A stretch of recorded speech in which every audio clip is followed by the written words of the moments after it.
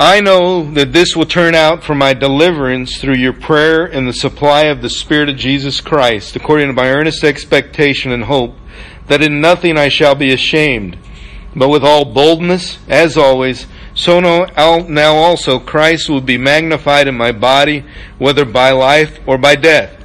For me, to live is Christ, and to die is gain. But if I live on in the flesh, this will mean fruit from my labor, yet what I shall choose I cannot tell. For I am hard pressed between the two, having a desire to depart and be with Christ, which is far better. Nevertheless, to remain in the flesh is more needful for you. This is the reading of God's Word, and I wanted to take a brief moment in prayer. Heavenly Father, no matter where we are or where we've been in life, you've been there with us and you're with us now. And I ask that the words right now would bring encouragement, hope, and restoration. Amen. Now, in the earlier part of this chapter, Paul's telling us he's in chains. He's house arrest, in chains, in prison, but he's been ministering to the guards.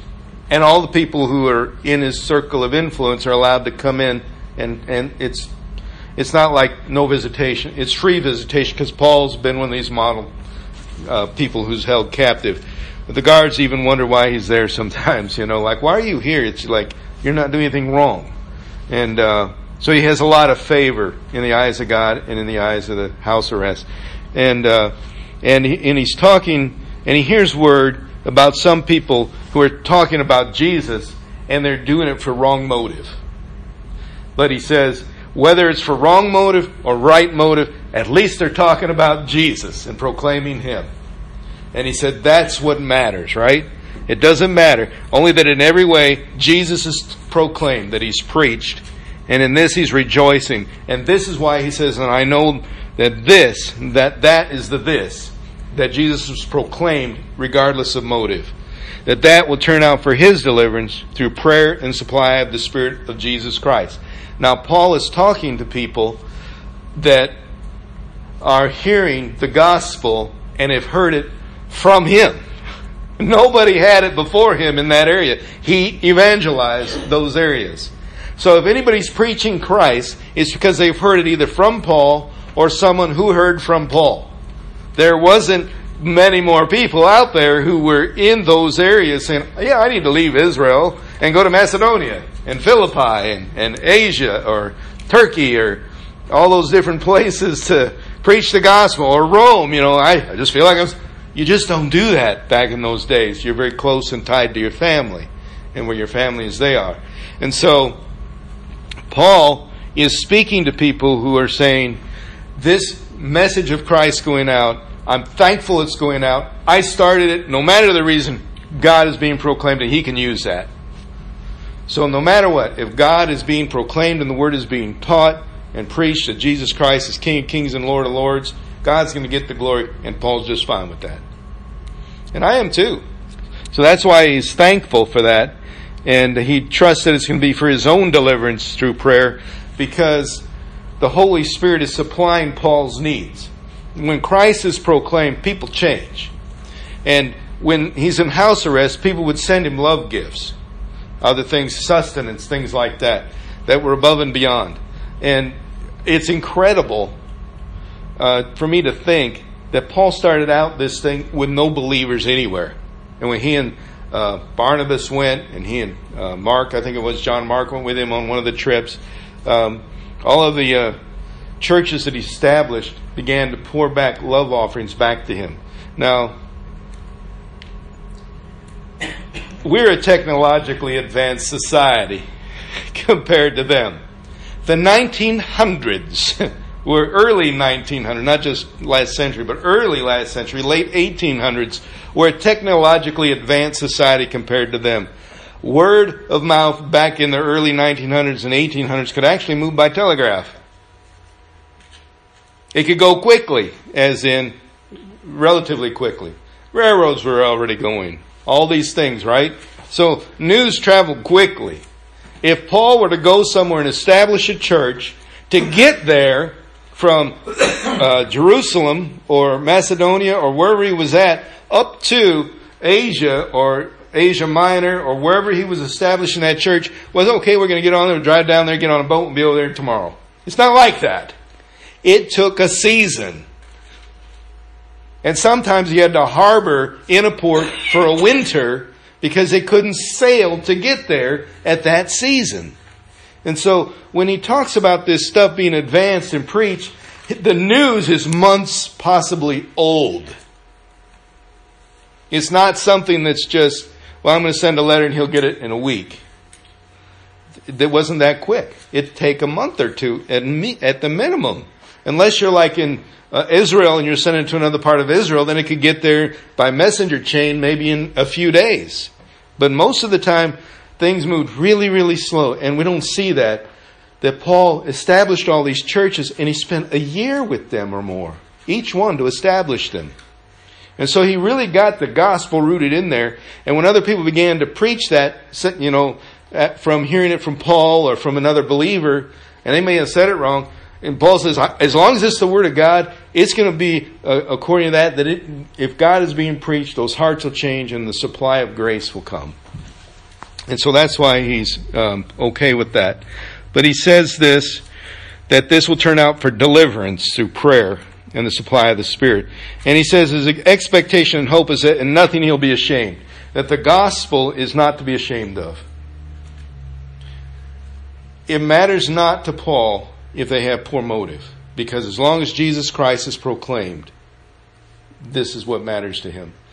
There's a time when Paul tried to be smart, reason with people, logic, and all these things. But there's a time in his ministry when he kind of went back to the basics. When he talked to the church at Corinth, he said, the only thing I wanted to know among you was Jesus Christ and Him crucified and nothing else. Anything else I didn't want to talk about. I just want that among you. That's all I want to know among you. So that they would see in him an example of someone who loved Jesus. And so Paul is trying to tell them that as long as Jesus is proclaimed, I don't have any shame in that because you're talking about Jesus. And you're talking about Him as the Son of God, as the Messiah, resurrected, and the soon coming King. And so he's saying, with all boldness then, Christ is going to be magnified in my body. Whether by my life or by my death, because by my life I've already established this, and if I die, it'll still continue. And then he says that verse, 21. And I love this verse. And if you don't know how this verse is said elsewhere, this saying, because he's saying a saying that Christians use at that time. And the saying is, for me, to live is Christ and to die is gain. Sounds familiar. But in other passages, it switches the order. And it says this, for me, to die is Christ and to live is gain. To live is gain and to die is Christ. But he's changed it around. And there's a reason for that. And the reason for that, I think, is for those who need to know what life and death is all about. Would you agree with me that Jesus Christ has come to transform us in this lifetime? That He can do that. He can transform lives. He can cause revolutions and freedom and joy and chains to fall. All that stuff, right? He can do that in this life. And when we die and we're with Him, He translates us into our resurrected body and we're with Him forever. When that happens at our death, we have gained the kingdom, right? The death that we die in Christ has gained us life in Christ. Now, here is what I want to share with you tonight, and I'm going to share it in no uncertain terms. There's a time in my life when I thought this world would be better off without me. And the reason I thought that was because I was depressed and in pain. And I thought, I just want to end all this depression and pain. I just want to end it. And then this verse says, to die is gain.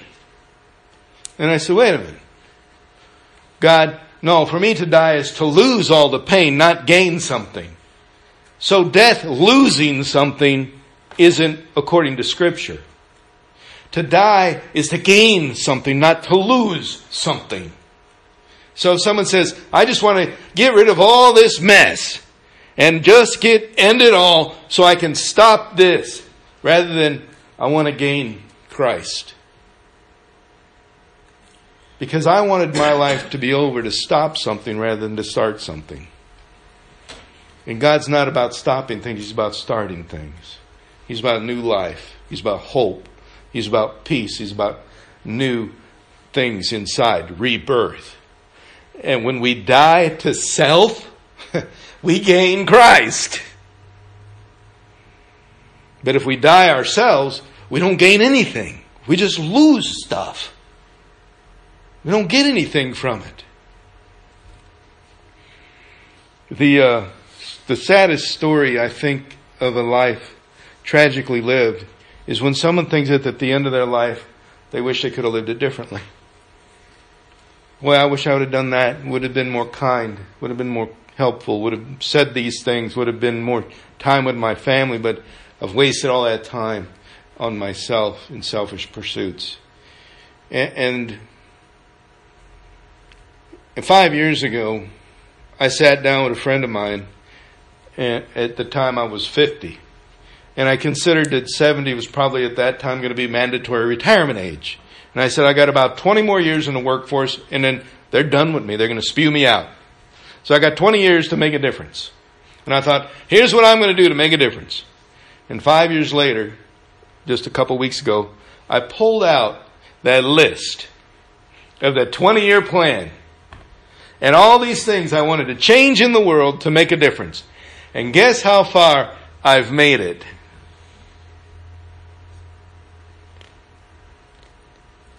I've made it to day 2. The plans I set in motion are still good.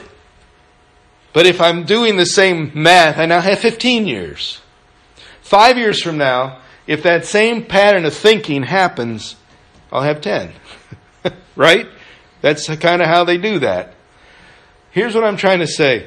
If my life is to be gain, I have to be doing something in my mind every day for Christ, for the kingdom of God, that makes a difference for me to live that day. Whether it's to pray for someone, to bless someone with a call or a thank you or whatever. Something that says, this day I made a difference. I was intentional about being thankful that I gained by being alive. I gained a blessing for somebody. To live is Christ, though. And to live is gain, as they say. But Paul said dying is gain. And there's no way you can die and gain unless your death brings redemption to somebody. Like Jesus did. That life, death, was a gain for all of us. But if our life is to make a difference, and we don't want to be so inward focused with it, we want our lives to stand for something. And our death to mean something. Well, they just wanted to give up. They wanted to end it all. I've been there. It's a very empty, lonely place. It's very painful. It hurts. And you just want to go, God, why'd you even put me on this earth? I agree with Job. If days are sorrow, God, why'd you even create the day I was born? Wipe it off the calendar. Curse that day, God, if that's the case. But if living is Christ, even in the midst of darkness and pain and hurt and sadness, and I'm going to change that, since to live is Christ, then the darkness, pain, and sadness will eventually fade. One of my favorite chapters in the Scriptures in Revelation, it says one day there'd be no more tears, no more pain, no more sickness, no more dying. And one day, that day is transcribed and prescribed in Revelation near the back of the book. It's like the last chapter, okay? The end of the story. God completely obliterates death, dying, and suffering. And as I was thinking about that this week, I thought, That's going to be an awesome time. And I'm going, I won't know how to live. I'm so used to dealing with a pain here or a struggle here or a problem here. If everybody's getting along, how am I going to have a purpose? What am I going to do? Who am I going to help? And if I don't have hurts and everybody's happy, how do you live like that? So accustomed to grief and loss was I that I didn't know how to live happy without having to help somebody or to see a world that could be utopian in process. And so I came to this little conclusion that my life here on this earth is already without the pain of worrying about eternity. It's without the pain of worrying about whether or not my life can matter for Christ, because He says it does. I can live without the pain of wondering if I'm loved or if I'm an orphan in this world, because God says I'm loved. I can no longer worry or have to deal with the pain of wondering if I'm redeemed, if all of my failures are permanent records against me, or God will say one day they're gone, and they're gone now. I can live knowing that pain is already gone.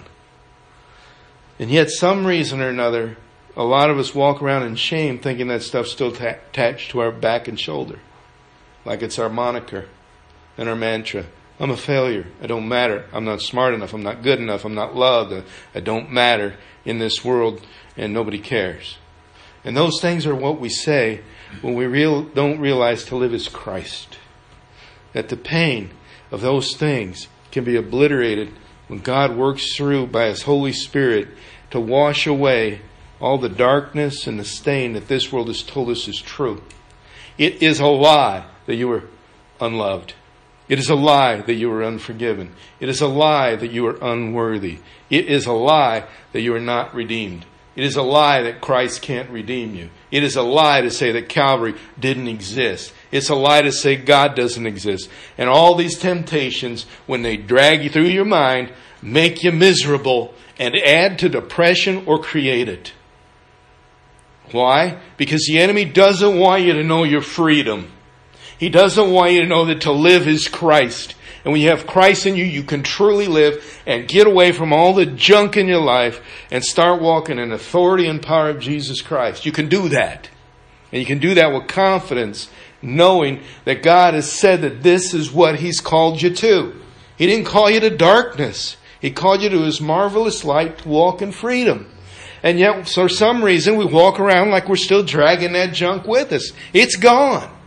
God hasn't put it on you. Nobody has it on you but you and the people who say it, but they're wrong. And so are you if you believe that. In Christ, you are brand new. You are restored.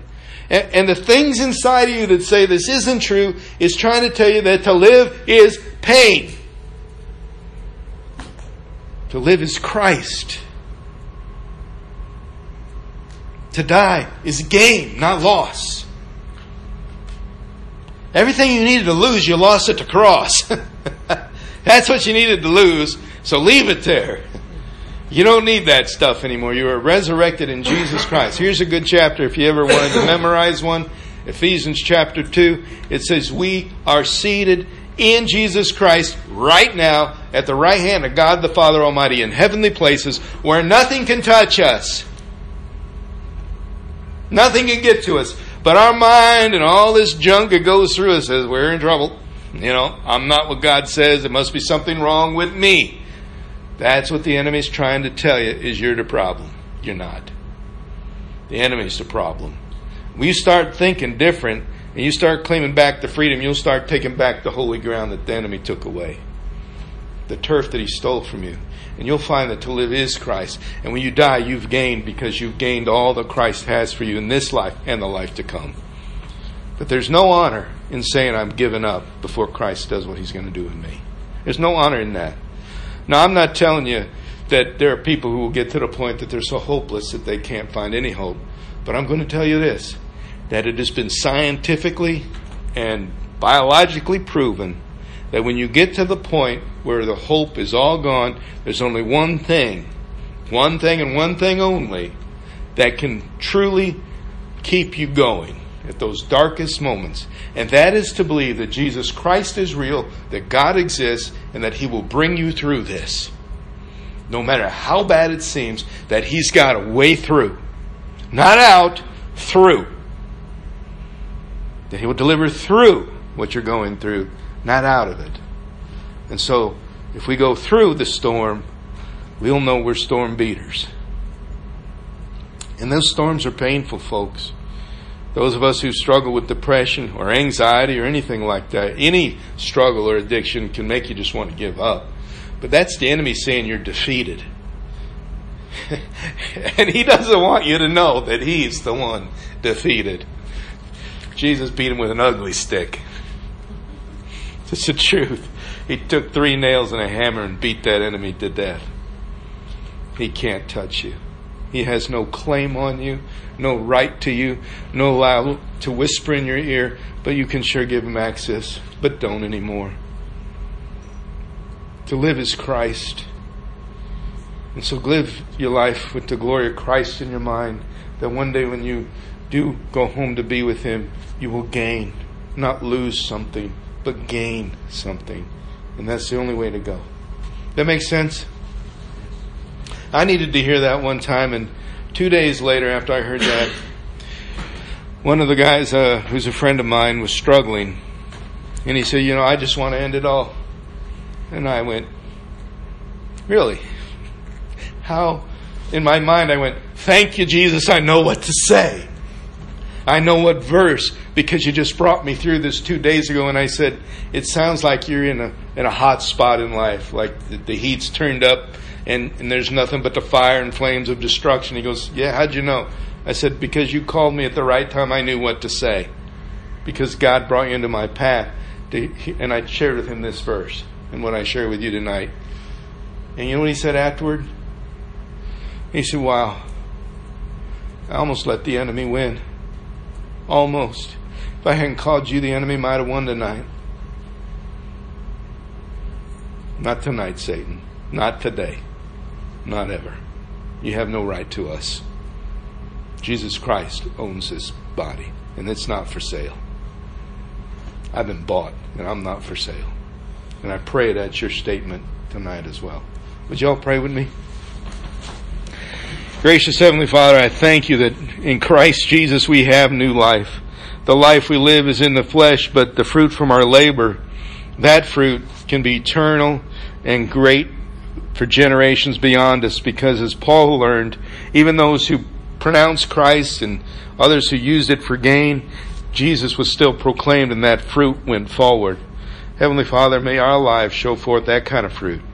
And at the end of it, may we say, thank you for what you've done. Amen.